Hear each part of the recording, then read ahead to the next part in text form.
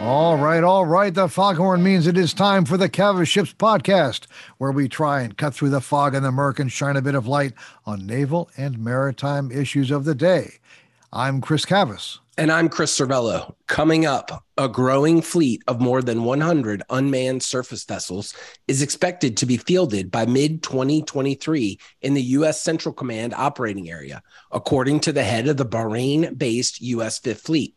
We'll hear from Vice Admiral Brad Cooper on his plans to greatly expand the use of unmanned and manned vessels and integrate their data using artificial intelligence. Plus, a look at what naval forces can gain from some of the new weaponry and technology on display this past week at U.S. Army's huge trade show in Washington. But first, a look at some naval news this week. The U.S. 7th Fleet's Japan-based carrier USS Ronald Reagan arrived in Manila in mid-October for exercises with Philippine forces, and 7th Fleet amphibious ships Rushmore and New Orleans are at Subic Bay for amphibious exercises with Filipino Marines. Forces from Australia, Japan, France, and Britain also are taking part in the exercises, which range from warfighting and interoperability operations to humanitarian assistance and disaster relief training. A large NATO exercise, dubbed Vigilance Activity Neptune Strike, or NEST, began in the European theater on October 14th, with the largest naval force taking part with the USS George H.W. Bush Carrier Strike Group. Operational control of the strike group will be transferred from the U.S. 6th Fleet to Strike Force NATO for the duration of the activity, which includes 18 other NATO nations in addition to the United States. The Kearsarge Amphibious Ready Group and the 22nd Marine Expeditionary Unit return to their U.S. East Coast bases beginning October 11th. The group left the U.S. in March and unusually spent much of the deployment operating in and around the Baltic Sea, conducting multiple port visits to NATO members in the region. The concentration in the Baltic was a demonstration of U.S. resolve should Russia widen its war against Ukraine into the Baltic states or against new NATO members, Finland and Sweden. In the Persian Gulf, the U.S. and United Kingdom carried out a one-day exercise called Phantom Scope on October 7th to integrate manned and unmanned vessels with shore operators to create a maritime operations picture enhanced by artificial intelligence. 3 Saildrone Explorer unmanned surface vessels operated with the U.S. destroyer Delbert D. Black, U.S. Coast Guard cutter Robert Goldman, and British mine countermeasure ships Chiddingfold and Bangor during the exercise. We'll hear more about similar operations in just a moment from the head of U.S. Fifth Fleet in the region. The British aircraft carrier HMS Prince of Wales entered dry dock October 13th at BAE Systems in Rosyth, Scotland, for propeller shaft repairs, while sister ship HMS Queen Elizabeth returned to Portsmouth the same day after filling in for the Prince of Wales on a cruise to Norfolk and New York City. And that's a look at just some of this week's naval news. Now, this week, U.S. Fifth Fleet Commander Vice Admiral Brad Cooper met with members of the media on October 12th at the Pentagon to talk about maritime developments in the Central Command operating area, which includes the Persian Gulf, the Gulfs of Oman and Aden, and the Red Sea. Cooper highlighted the dramatically increased use of unmanned surface vessels, USVs, in his operating area, in particular the Persian Gulf and the Red Sea. By mid-2023, he said, he would have available more than 100 USVs, about 20% of them U.S.-owned, and the other 80% owned by partner nations such as Saudi Arabia. Here's some of what he had to say. We've seen great promise in taking new cutting-edge unmanned surface vessels and tying artificial intelligence with them as a means to enhance maritime security around the Arabian Gulf. So just to level bubbles, we've had these platforms out operating now for about a year. It's a little less than a year. November is when we started. And why? What's the so what of doing this in the first place? The simple answer is it's about 5,000 miles between as you go around the Suez all the way around the Arabian Peninsula to the North Arabian Gulf. So the waters are vast and highly dynamic. There's no single navy alone that can patrol that distance. We all know the criticality of the waters to the greater flow of commerce throughout the region and how that connects into Europe, in the Indo-Pacific and Africa. And so we think the best way to cover down on that and expand maritime domain awareness, I think you're maybe familiar with the term, but just to level bubbles, maritime domain awareness is simply our understanding of what happens on, above, and below the water. So to expand our maritime domain awareness, which increases deterrence and allows you to better position yourself to respond when something does happen, we believe it's a confluence of strengthening that partnership and then using unmanned sensors positioned throughout the theater in a meaningful way, nested with AI, because there are tens of thousands of vessels traveling around the Middle East. Humans just simply couldn't process that volume of information, but we can in AI. Moving forward, next month we'll be expanding particularly our capabilities of unmanned, both on the surface and in the air. And then our goal is that by the end of the summer of 2023, we will have grown to a 100 USV fleet throughout the Middle East. And I think a critical point of this is, I have to describe what that looks like. About 20% of that will be U.S., but 80% of it will be partners. So when I talk about partner-led, it's the partners who will have their own systems in this regard. So it's a U.S. leading the way. We've certainly modeled how this will work. I can talk about in details, but it's the partners who themselves are investing in the technology, and they all see the value of it. Here's a good example of how this works just in practical terms. So if there's a country, you could pick a country today in the Middle East who can normally have visibility about 20 miles off their coast using their existing sensors and networks and everything else they have. You can just imagine an unmanned platform that's connected via satellite, that has radars, that has cameras, that's out about another 10 or 20 miles further into the water. So instead of being able to see 20 miles, now you can see 40. Put one more drone out there. Now you can see, instead of seeing 20 or 40 miles, you can see 60. You're able to replicate the capability quickly. And here's where the AI comes into play. So these platforms set out there, and they will map the pattern of life of what's happening around them. And then when there's something different in that pattern of life, it'll alert the platform. They'll begin to take pictures of it and send that back to a Navy command center, where a human being then makes a decision on what to do about it. So that may sound fairly rudimentary, but if you're looking at this picture today in the Arabian Gulf, there's about 8,000 ships that are underway doing something. There'd be no human being that could possibly pick out that movement that's outside the pattern of life. But what we've seen is AI can do it. It's pretty accurate.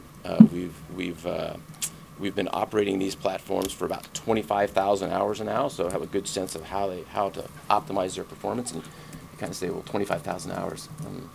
What does that equate to? If you do the math, that's Monday to Friday, 9 to 5, for 12 years. It's a lot of experience and depth in how to use the platform. So I'll go back to what's in it for the partners. What's the value they see? It becomes really obvious when we begin to model this off their own coast, and they can see it. Wow, for pennies on the dollar, we can put unmanned platforms out there. We can couple it with artificial intelligence, and now we can really get a sense of what's happening out there. And then, I think critically important, we can use our manned ships much more efficiently, much more effectively. So that's really that's the power of the combination of uncrewed systems, or USVs in particular, combined with artificial intelligence. Admiral Cooper also addressed recent Iranian moves to seize sail drone USVs in the Persian Gulf and in the Red Sea. He also described the two primary types of unmanned vessels being used by the U.S. Navy in the region: the slow-moving, long-endurance sail drone and the very high-speed Devil Rays. Let me just go with Iran's attempted seizure of the respective drones. Obviously, it was an attempt because we got them all back. It should be crystal clear, that their actions were flagrant, they were deliberate, they were unwarranted. That they were certainly not the actions that we would expect of a professional maritime force, and probably more specifically, they were a direct violation of international law. So that should be very clearly understood.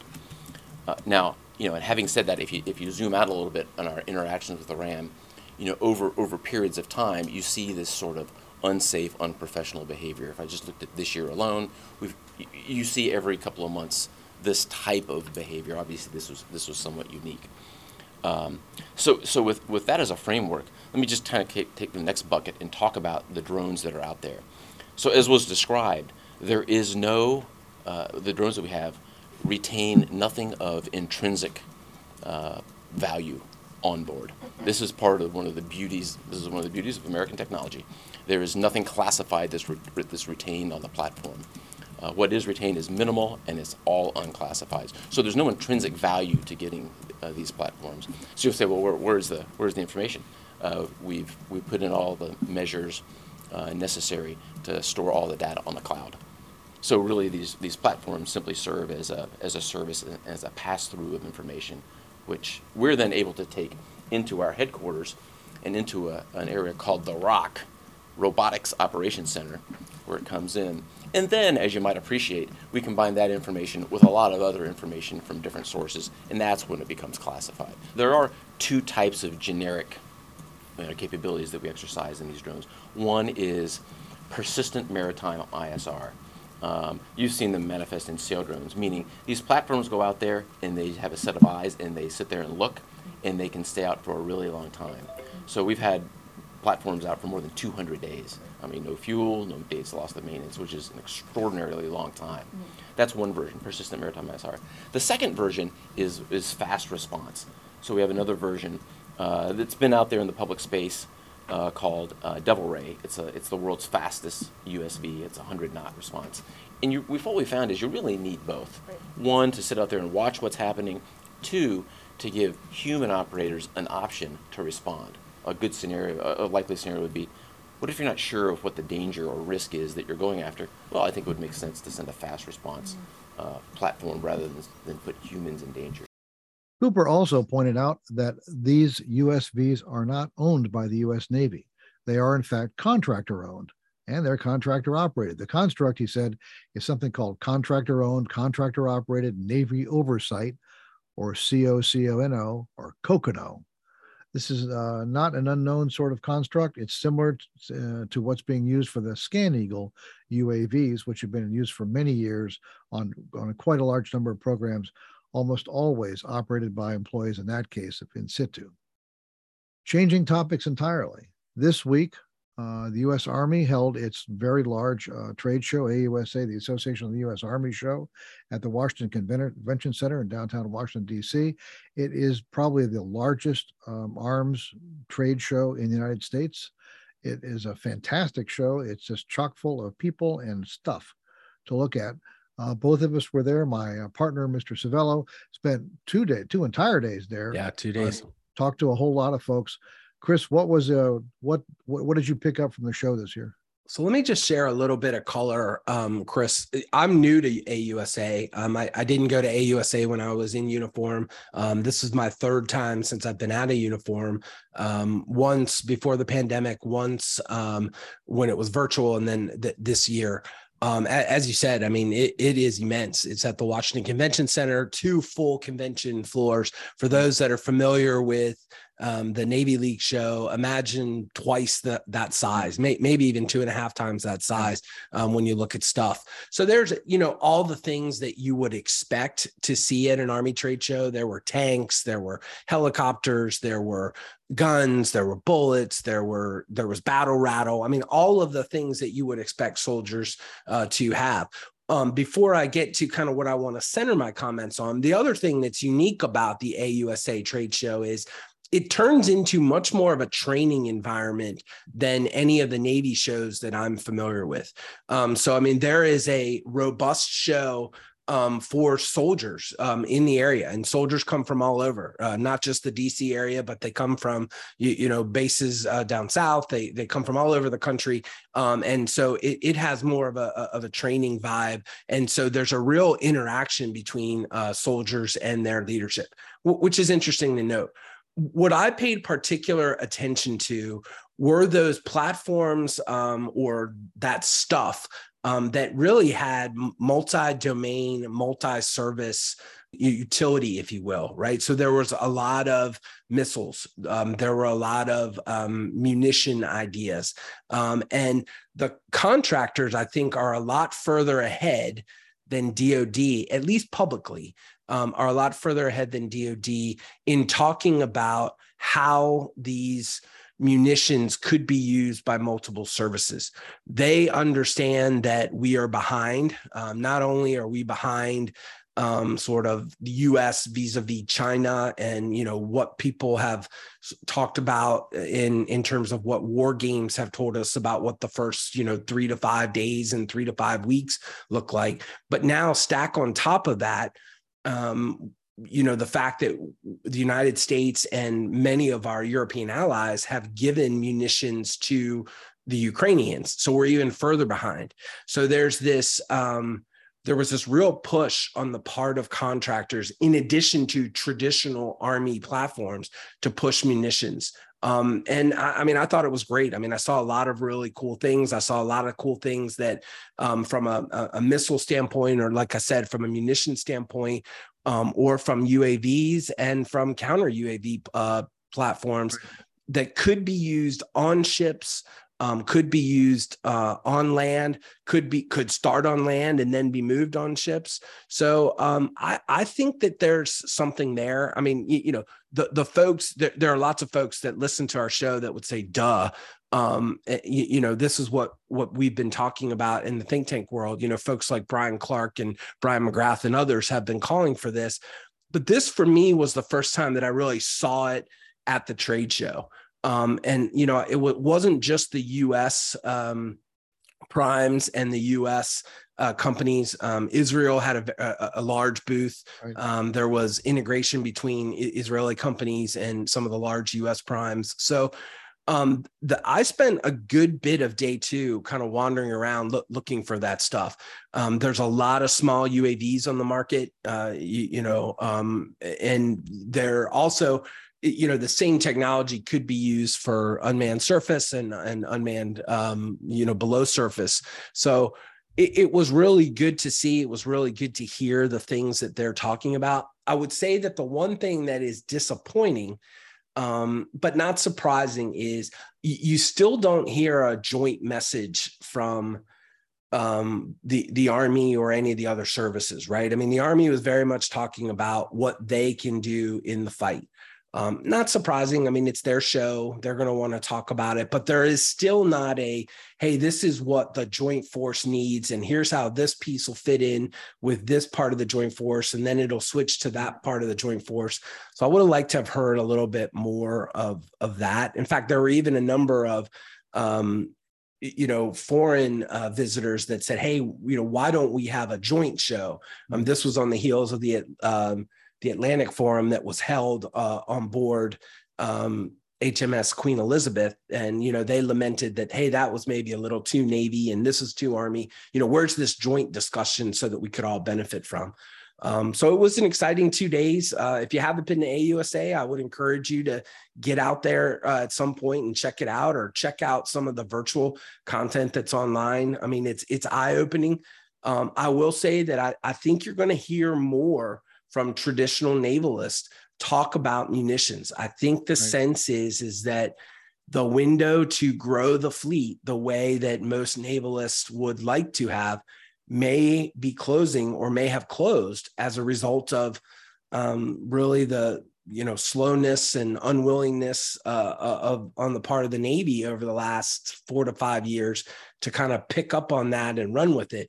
Now folks are starting to realize that, the Davidson window, we're sort of on the back half of the Davidson window. And now we need to focus on these munitions and these other systems that will make us ready for the fight, should it happen in the next 2 to 3 years, not somewhere over the horizon at 5 to 10. Right. No, you're absolutely right. And what you see there are a lot of smaller munitions, smaller weapons, smaller systems, smaller sensors that can be adapted to small unmanned anything. The ground element has been invested in unmanned vehicles for many, many years. There's a plethora of them. There always are. And you're seeing more and more dual use, triple use, small vehicles that have a rocket launcher on them and a gun and other sensors. They're all can be integrated into systems. So a lot of those systems can be marinized and put into the marine environment. Not all of them can. It's not. There are issues with operating in a maritime sea environment. Some systems don't do better than others, but you are seeing there were a good bit of counter UAV, counter UAS systems. And part of it was also, there were comments about, a year ago in this world, in the world of ground combat, which has been incredibly energized since 9/11 and the campaigns in Afghanistan and Iraq, that the U.S. withdrawal from Afghanistan had pretty much said, well, that's it for the ground, but 20 some odd years of major ground investment. And now, Russia's invasion of Ukraine has changed that dynamic completely, a total 180. That industry is, to say it's perked up is an understatement. Clearly, a lot of the material, most of the material being given to the Ukrainians is ground warfare oriented. That a lot of it's coming from U.S. stocks, which are now depleted. There's a boon in there in the defense industry. So it's there's a dynamism about these shows. In terms of the joint things, the joint aspect, all three of these shows, the Navy, the Sea Air Space, the Army show, the Air Force show, which was just 2 weeks ago. These are all sponsored by their booster organizations, right? The Air Force and now Air Force and Space Association, the Army Association of the United States, and the Navy League. So their booster shows are not really, and then there's Modern Day Marine for that matter. They are, the focus of the people who put those shows together is not in the joint world. It's on rah championing their service. But there is a market out there. You would think there'd be some forum somewhere to do this sort of thing. And the fact that there are things at these shows as opposed to just intellectual discussions and endless panels of people talking lends a different element to these things other than just the intellectual side of it. So that there isn't one out there. You are correct. Nevertheless, it's a fantastic show. It's the largest show like this in the U.S. It's a very impressive show. It's always certainly educational. All right. Now hear this. Now hear this. It's time for Squawk Box, and Mr. Cavas squawks about the end of an era. Well, thanks, Chris. This week's squawk is really more of a lamentation, and I'm going to go on a little longer than usual. Sorry, folks. I recently found out that the wildly successful team that searched for and found an astounding number of the world's long-lost shipwrecks, including the U.S. aircraft carriers Lexington, Wasp, and Hornet, the cruiser Indianapolis, the Japanese battleship Musashi, and many more, is no more. I'm talking about the incredibly talented folks aboard the research vessel Petrel, an operation created by the late Microsoft co-founder Paul Allen. Aside from an uncanny ability to find several dozen shipwrecks, the team employed some of the world's highest quality video technology to document their finds, returning incredibly clear videos that took underwater wreck imaging to hitherto unimagined levels. The project was entirely self-funded by Allen, who is one of the world's richest people, spared little expense to give his team the best that money could buy. A couple of years ago, I had the opportunity to write an in-depth magazine article on the operation and got to talk at some length with Rob Kraft, the Petrel's expedition director, and lead researcher Paul Meyer. Each man's personal journey to the top of the shipwreck hunting pyramid was unique. Kraft was an Army combat medic turned commercial diver turned remotely operated submersible operator. Kraft was a commercial diver who got into ROVs and became an expert on piloting and maintaining undersea craft. They weren't naval history people at all. They weren't even big ship people. The two of them brought a unique methodology to the art of wreck hunting. They paid little attention to previous attempts to search for ships. Rather, they returned to any original documentation they could find, logbooks, orders, weather reports, oceanography, anything, and built up a picture from there. The operation started as a pet project of Allen, who loved World War II ships and in particular had a fascination with the Japanese battleships Yamato and Musashi, the largest battleships ever built and both sunk in the course of the last year of World War II. The location of the Yamato was well known, but the Musashi had eluded all searchers. In early 2015, the team led by Meyer and Kraft found the Musashi, and excited about their success, Allen and the group continued searching for shipwrecks, and the effort turned out in an unprecedented string of successful finds. The project contributed mightily to bringing these long-dead ships and their crews back alive for new generations. Video of the wrecks lent a human quality to them, a flight jacket stuffed into a hatchway on the Hornet, for example, where people were trying to get out as the ship was burning. Just last week, while at sea aboard the carrier Gerald R. Ford, I noticed an FA-18 Super Hornet from Strike Fighter Squadron 31, the Tomcatters. The aircraft sported the insignia of Felix the Cat, holding a black bomb with the fuse lit. It is the same insignia that showed up crystal clear in 2018 in images the Petrel crew produced from the wreck of the U.S. carrier Lexington, sunk in May 1942. There was the same Felix on the side of an F-4F Wildcat fighter, completely recognizable. That legacy I saw aboard the Ford is still out there, 10,000 feet down, more than 500 miles from the nearest land. The Petrel crew sought no profit and was not particularly active in seeking recognition either. But one of the deals they made with the U.S. Navy in exchange for access to historical information about their ships was that they made all of their material available to the Navy. No copyright, no restrictions, no charge. It's all been donated.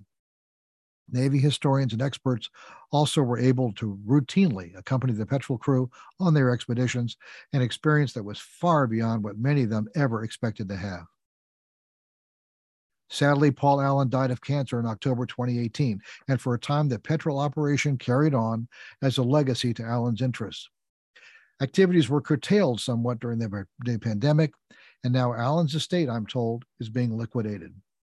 Among those assets was the Petrel herself, purchased by the U.S. Navy in September for the rock-bottom price of $12 million.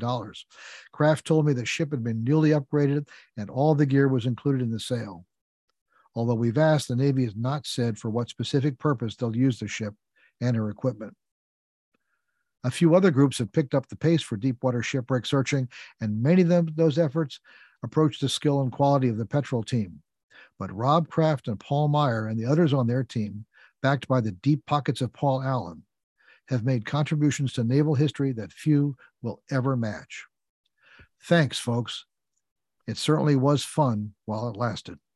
That does it for this week. As always, our thanks go out to Vago Muradian and the Defense and Aerospace Group for their support. Be sure to follow us at Cavis Ships on Twitter. And remember, this podcast is available on iTunes, Google Play, iHeartRadio, SoundCloud, and Spotify.